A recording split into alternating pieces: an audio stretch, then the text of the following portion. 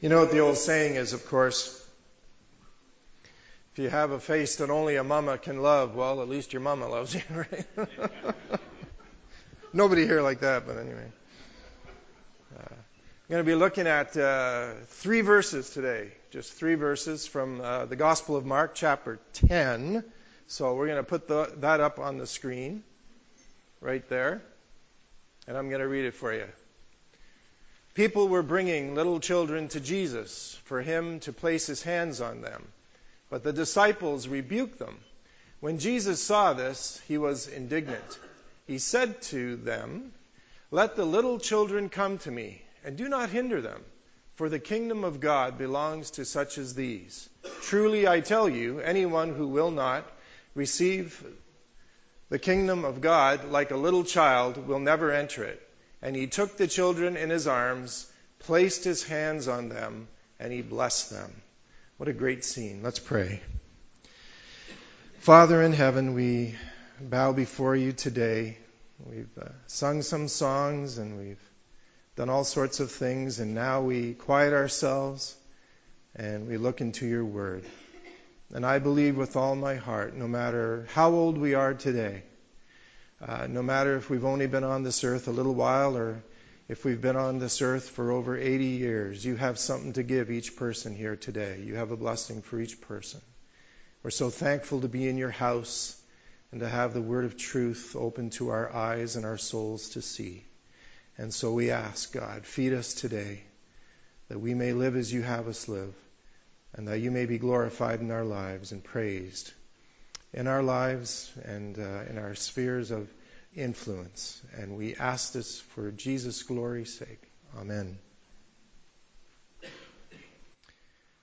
So we're looking at Mark's Gospel. And this is a family-oriented message, so we're going to take a break from the experiencing God, as was said. During his sermon, a pastor was speaking about the need for unity within the church. And looking at the youngsters in the congregation, he said, "Children, God wants us to be one." And at that moment, one particular 5-year-old protested and said, "I've already been one. I want to be 6. Okay? I want to be 6. That's a child for you. You know, children tend to have a wonderful and sometimes humorous way of looking at God and interpreting the happenings around the world through their little minds. And sometimes we who are much older and have been around a little bit longer, perhaps have had our faith tested, and sometimes we go through seasons of life that aren't so great, we kind of need to be able to recapture the kind of freshness of vision and insight that kids often openly display to us. And the passage of Scripture that I read this morning, the one we're going to look at today, points out a few interesting facts for us to consider along those lines. And the context of the passage, if you look in the Gospels and read before it and after it, the context here in Mark 10 finds Jesus doing what he always did, and that was answering questions when in the company of the religious leaders. And sparks usually flew whenever the Lord was confronted by the likes of the Pharisees.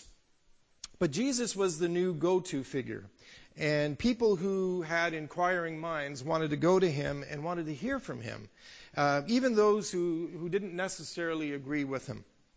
So that's the context, that's the background to what took place here in Mark 10, especially in verses 13 to 16. But here's the thing. Wherever Jesus went, whole families seemed to show up as well. And as was the case in Matthew 14 and parallel passages where Jesus fed the 5,000. And you may also remember how the Lord used the lunch of a little boy who had a few small fish and loaves of bread, used that bread to miraculously feed a stadium's worth of people who had been following him for a few days, who he had compassion on.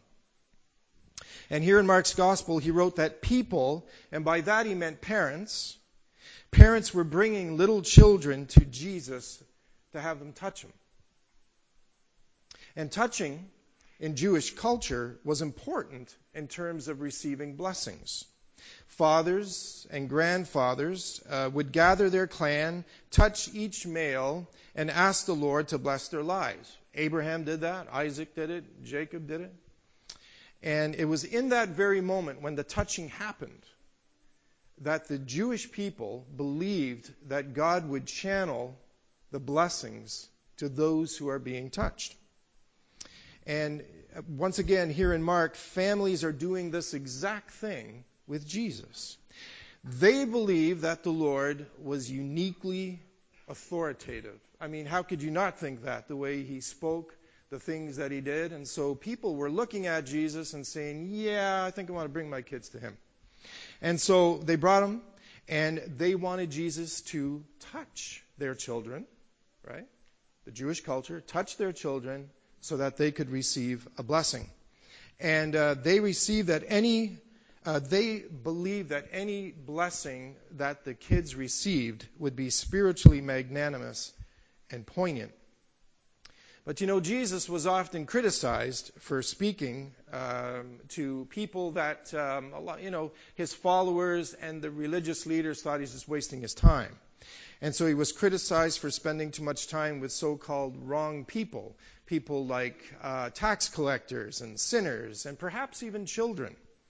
But here, even though Jesus was conversing with adults, right? Adults, it was children who were pressing forward and who wanted to be near him. And all you kids that are here in church this morning, if you are willing to put up your hand, how many kids here want to be near Jesus? Anyone not want to be near Jesus? Good, right? And Jesus wants to be near us, wants to be near you.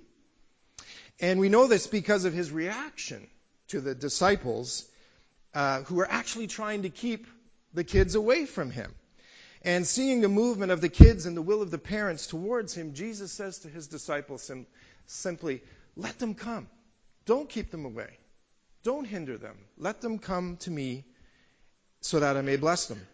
And after all the time that his disciples spent with the Lord, you would think that they kind of figured it out, that he liked to be around youngsters, right? But perhaps they didn't. But here, they were trying to keep kids, like all you kids here today, they're trying to keep them away from God Almighty, from God in the flesh, from the very Son of God in their presence. And the disciples were kind of playing the role of bodyguard, or the Secret Service, if you will. And on the one hand, trying to protect Jesus wasn't such a bad idea. He had a lot of enemies, remember? And it was probably good at times for them to exercise caution in terms of who and how many people they would allow to approach their master. Back in that day, mobs of people would converge on the Lord, so much so that at least on one occasion, you will remember, Jesus had to actually get in a boat offshore so that he could teach them. And then there was another time where a large crowd pressed against him, and one woman who had been bleeding for 12 years, by faith, kind of lunged towards him and grabbed his garment, believing that if she grabbed it, remember again, Jewish culture, touching, right? Touching his garment, that she would receive a blessing, that she would be healed. And she was by her faith.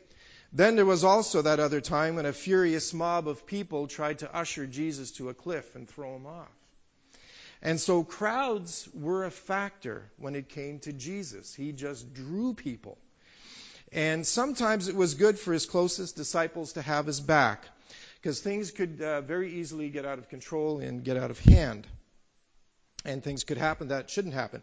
Controlling the masses was actually very important. And so quite naturally, the disciples grew accustomed to keeping the crush of people away from the Lord. Yet these were children, right? These were children that we were talking about who wanted to come to Jesus, to just run up to him. Can you imagine this? Have a visual in your mind. Run up to him, hug him, crawl all over him, sit at his feet, pull his beard, whatever it may be. Just do things that kids do. And Mark notes that Jesus became indignant. He uses that word. When the kids were being held off. And as is often the case with Greek writing, one word can have multiple meanings.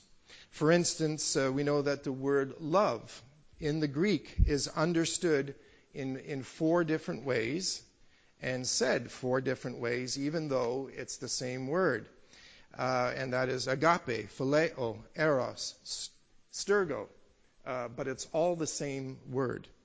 Here, the word indignant, instead of meaning angry or, someone who's steamed, extremely mad, it actually means to be grieved. To be grieved.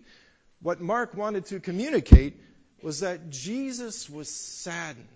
He was saddened by the fact that the children were being kept from him. It made him upset like that. But children were attracted to the Lord for good reason. He showed them unconditional love, and they loved to be with him and around him. And oftentimes, during elections, we know that politicians can do this type of thing. When the cameras are rolling, they take kids in their arms, and when they're running for office, it makes for a great photo op. And it makes for a wonderful picture. These types of pictures are designed to send a message to the voters that this is the type of person that kids like and can relate to, on top of making themselves look very warm and friendly. And we usually have a favorable impression of someone who likes children. And it doesn't matter who it is, if they're famous. We like to see that they like to hold kids and be around them. Now think of the opposite spectrum, right? The opposite side of it. Think of someone who makes it very clear that they do not like children. Kind of grumpy around them, kind of in a bad mood when they're around or when there's a lot of them around. They can't stand the noise, as the Grinch would say. And I don't like the noise that comes from my teenagers sometimes, but that's a different story and a different sermon. But there are those who feel that kids should be seen but not heard. And they have no use for kids being around. It's not that they hate children, but they just have no use for them being around. And, they have no time for fun and games or messy rooms, spills, crying, chaos, and things like that. So they just repel the presence of children. The same could not be said of Jesus. Right? The same couldn't be said of the Lord. And children knew that about him. Kids are highly observant. They may not be able to articulate and easily process all they see and hear. But children know when they're accepted. And children know when they're loved. And children know when they're not accepted. And children know when they're not loved. Right? Children knew they had a special place in the heart of Jesus. And he had this magnetism about his person and presence, I'm sure. Kids were easily drawn. His warmth, his compassion, his gentleness. And so they longed to be near him. How could we fault them for that, right? And maybe Jesus made faces with them, Maybe Jesus did shapes of animals with his hands. Maybe because he was a carpenter, he'd say, you know how I make a wooden boat? You know how I make a wheel? You know how I make a rattle? This is how I do it. And you can just picture the kids being mesmerized by being in the presence of Almighty God, who is obviously tender to them, caring towards them, and showing them attention. I could see Jesus carrying candy if it was around in the first century. I don't know if there was a first century equivalent to candy, but if there was, I could see him opening his hand and saying to the children, pick one, right? Pick one. As I said, he was obviously tender and kind towards kids. And so he says to his disciples, let them come and do not hold them back. Here's what I think. The disciples are thinking this. They thought that, children would be a nuisance to the Lord. Added arms and feet and voices that would clutter important teaching times and wear him out. But then Jesus points out that the adults, the parents, those in charge of the children, needed to let the kids come so that he could touch their lives and bless them, so that they could know God at a young age. Yeah, you see, this is key. Know God at a young age. This is why I always frown on believers dating non-believers, right? Christians dating non-Christians. Because every date is a potential mate, right? And in my days of pastoring, I came across many instances where mothers and dads, but it was usually mothers, who would come to me and tell me that their unbelieving spouse does not share the same Christian values as them, and therefore do not let their children come to Sunday school. What should I do, Pastor? Well, right? It's tough. And usually, it's the kids that suffer, right? The children are being kept away. Right? And that's not what the Lord wants. It's one of the consequences of not obeying 2 Corinthians 6:13. And if we think we're grieved over such things, imagine how Jesus feels, right? We can see in this passage today how important children are to Jesus, right? You know that, children? All the kids here today? Jesus just is crazy about you. He loves you like crazy. When he looks at you, his heart is warmed. And this is what he wants to do. He wants to hold you in his arms. And he wants to touch you and bless you and love you. So he's crazy about you. And that should make us really, really happy. Right? And so he's crazy about kids, and he doesn't want any obstacles or barriers that would hinder them from coming to know God, knowing him. He wants us to make a way for them to be in God's house and to learn more about him. Listen, people rarely forget what they learn in Sunday school. We forget sermons. Well, not mine. Okay, maybe not Paul's. Right?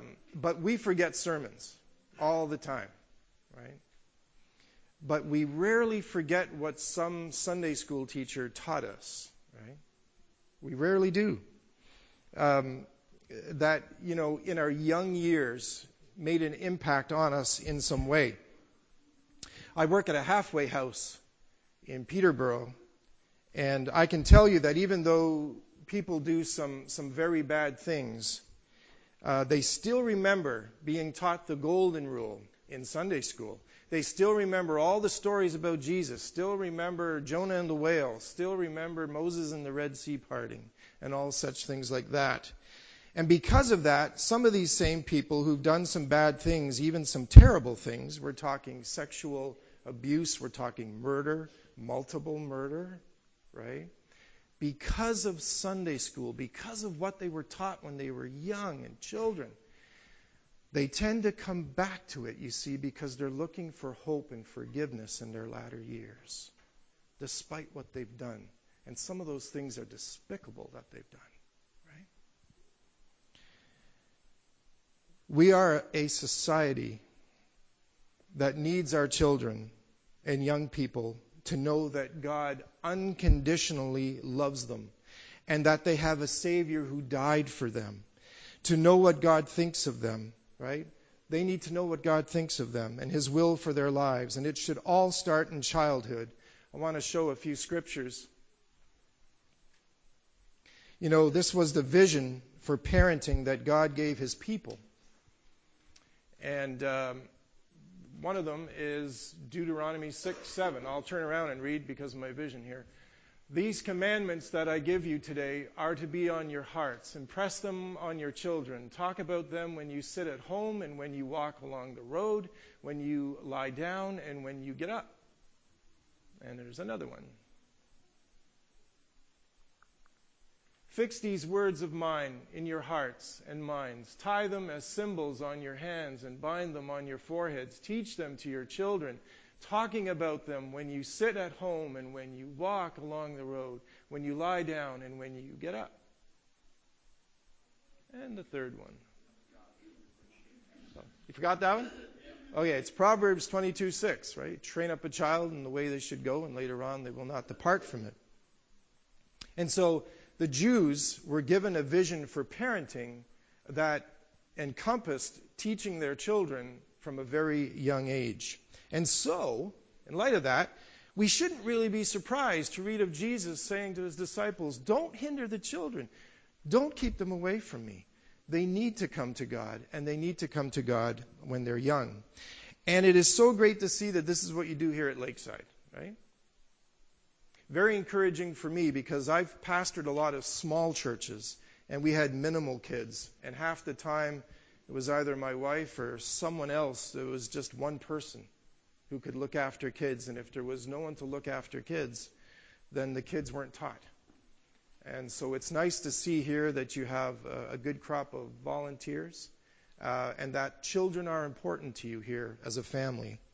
And so Sunday school teachers may not see it now, but they're making an impact on the kids, sowing spiritual seed that may only bear fruit 10 years from now. But you know what? 10 years from now, these children are going to really need Jesus. Just think of how old they're going to be, right? We do the math, right? So the Bible teaches that God wants children to come to Him, to know Him. And what is interesting is that the words child and children are listed 480 times in the Bible. 480 times. But here's the amazing deal. Very rarely does it actually refer to physically little children.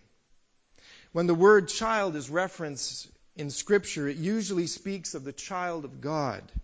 And that is what God individually calls those who are His own. He calls them His child. And so when Jesus says, "Let the little children come to me," yes, He was referring to the kids around Him at the time, but in a greater sense, He was talking about you and me. He was talking about you and me. Because in His sight, those who belong to Him are God's children. And God has a very special relationship with those who are His.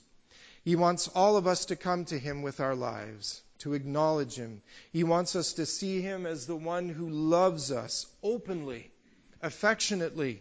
And this is why kids were drawn to the Lord. And what did Jesus do? Our account tells us that the Lord took them in His arms. He took the children in His arms and He blessed them. And friends, there's not one of us here today. There's not one of us here today who couldn't use a touch from God. This very moment, this very day. Or who don't need His provision and blessing in our lives, in our homes, in our families, right? In our workplaces. It's okay to go to God to ask Him to bless you in some way. A lot of Christians think, I'm being selfish, I'm being self-centered. No. It's okay to go to God and to ask God to bless you specifically and specially. God wants to do that for you, right? He wants to do that for you. Yes, we must be mindful of blessing others and asking God to bless others. But it's okay to run as if we were a child into Jesus' open arms for a special blessing and to do so often.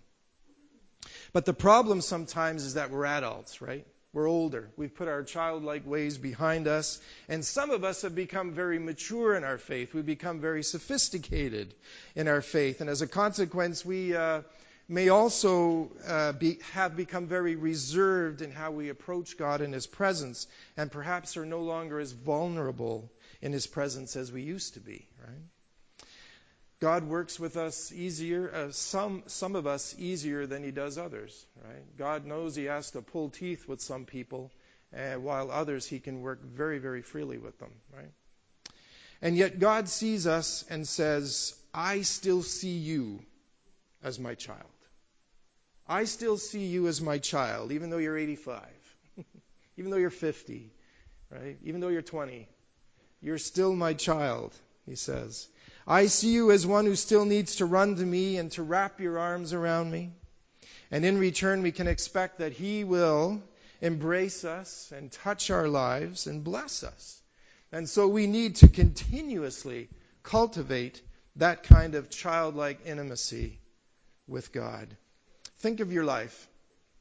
Think of your life. Think of how things are around the world, how messed up it can be. Think of just how hard life can be. Don't you just want to run and jump in Jesus' arms some days and just hide? Yeah, sure do. Just want to hide. Say, Lord, cover my eyes, cover my ears. Don't let me speak. Just let me be quiet and rest, right? None of us, there's not one person here who Jesus does not want to help in that way, right? Not one of us. It's not what we've done. or haven't done. It's not about what our status is or how much money we make or not. Listen, how much money you make absolutely means nothing to God. Yes, He wants you to make a living. Yes, He wants you to be honest and work hard. But how much money you make is not important to God, right? It's not about getting our act together first before we come to God. He accepts everyone, but the basis of His acceptance of us is our faith in His Son, despite our failures, despite our faults. The point Jesus was making in this account when He said, "Let the children come to me, for the kingdom of God belongs to such as these," is that when we choose to come to Him like a small child, an innocent child, trusting Him, when we are receptive and open to Him, just like a little child, and come to Him with our dirty clothes and our messy faces, muddy hands, torn up knees, snotty noses, and wrap our arms around Him, that is the kind of faith, that is the kind of want, that is the kind of yearning and spiritual hunger that God rewards. Right? That's the kind of spiritual hunger that He rewards. He said, "My kingdom belongs to such as those." Can you believe that? That's why the Bible is so amazing. It totally cuts against culture. Totally cuts against culture. Right? Jesus began with asking children to come to Him, and then He expanded that moment, that reality, and used it as an example of what the starting point for faith in God is. That we can come to God with childlike wonder and trust that when we come, we will not be rejected. We will not be turned away. If you're a parent, you know that kids don't naturally wash up before they come running to you, right? I mean, sometimes we would like them to, especially if they have jam all over their fingers, right? But no, they come as they are. No inhibitions. They just come as they are. And that's what Jesus wants. For us to come to Him as His little child in wonder, freely, without fear of rejection. No one is too sinful or spiritually dirty to come to the throne of grace. You know why? Because it's a throne of grace. Right? So we can come as we are, but God loves us too much to keep us as we are. He wants to make us more like His Son. That is systematic theology, right? Sanctification always follows salvation. In other words, we can't be like Jesus until we have accepted Jesus. Right? Salvation, sanctification. And we let God clean us up. We don't let culture clean us up. We don't let popular opinion clean us up. We let God Almighty in His presence clean us up. Let me encourage you today with the awesome reality that Jesus loves you as His child and longs to touch you and embrace you and bless you. He wants to do that today. He wants to do that with you tomorrow, and He wants to do that the next day. I think you get my point. He is saying, I want to hold you. I want to carry that burden you have. I want to speak my peace into your problems. I want to empower you to experience victory in your life over whatever binds you and keeps you in bondage. I want to walk by your side daily. I want to bless you. Will you let me? Will you let me? I'm going to end on this. I knew a man many years ago who was dying, and shortly before he passed, he was asked how he might act when he saw Jesus for the first time and when the Lord bid him to come to Him.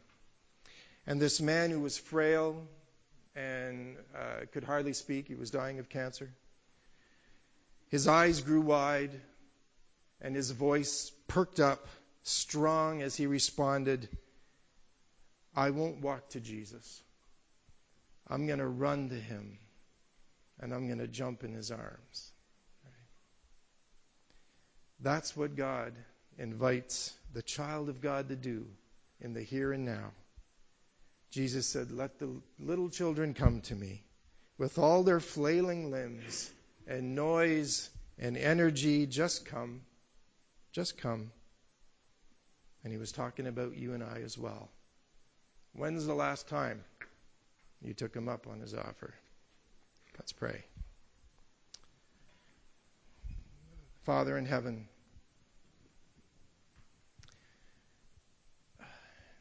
I'm just so thankful that you are who you are, in spite of who we are. We disappoint you. We let you down. We do bad things. We do terrible things. We don't always please you. Don't always walk as you would have us walk. Don't always talk as you would have us talk. Yet you love us. There's no one else in this world that is like that. So we thank you for this passage today. Speak to our hearts, to our families. And just continue to love us, Lord. We'll continue to praise you and worship you. In your name we pray. Amen.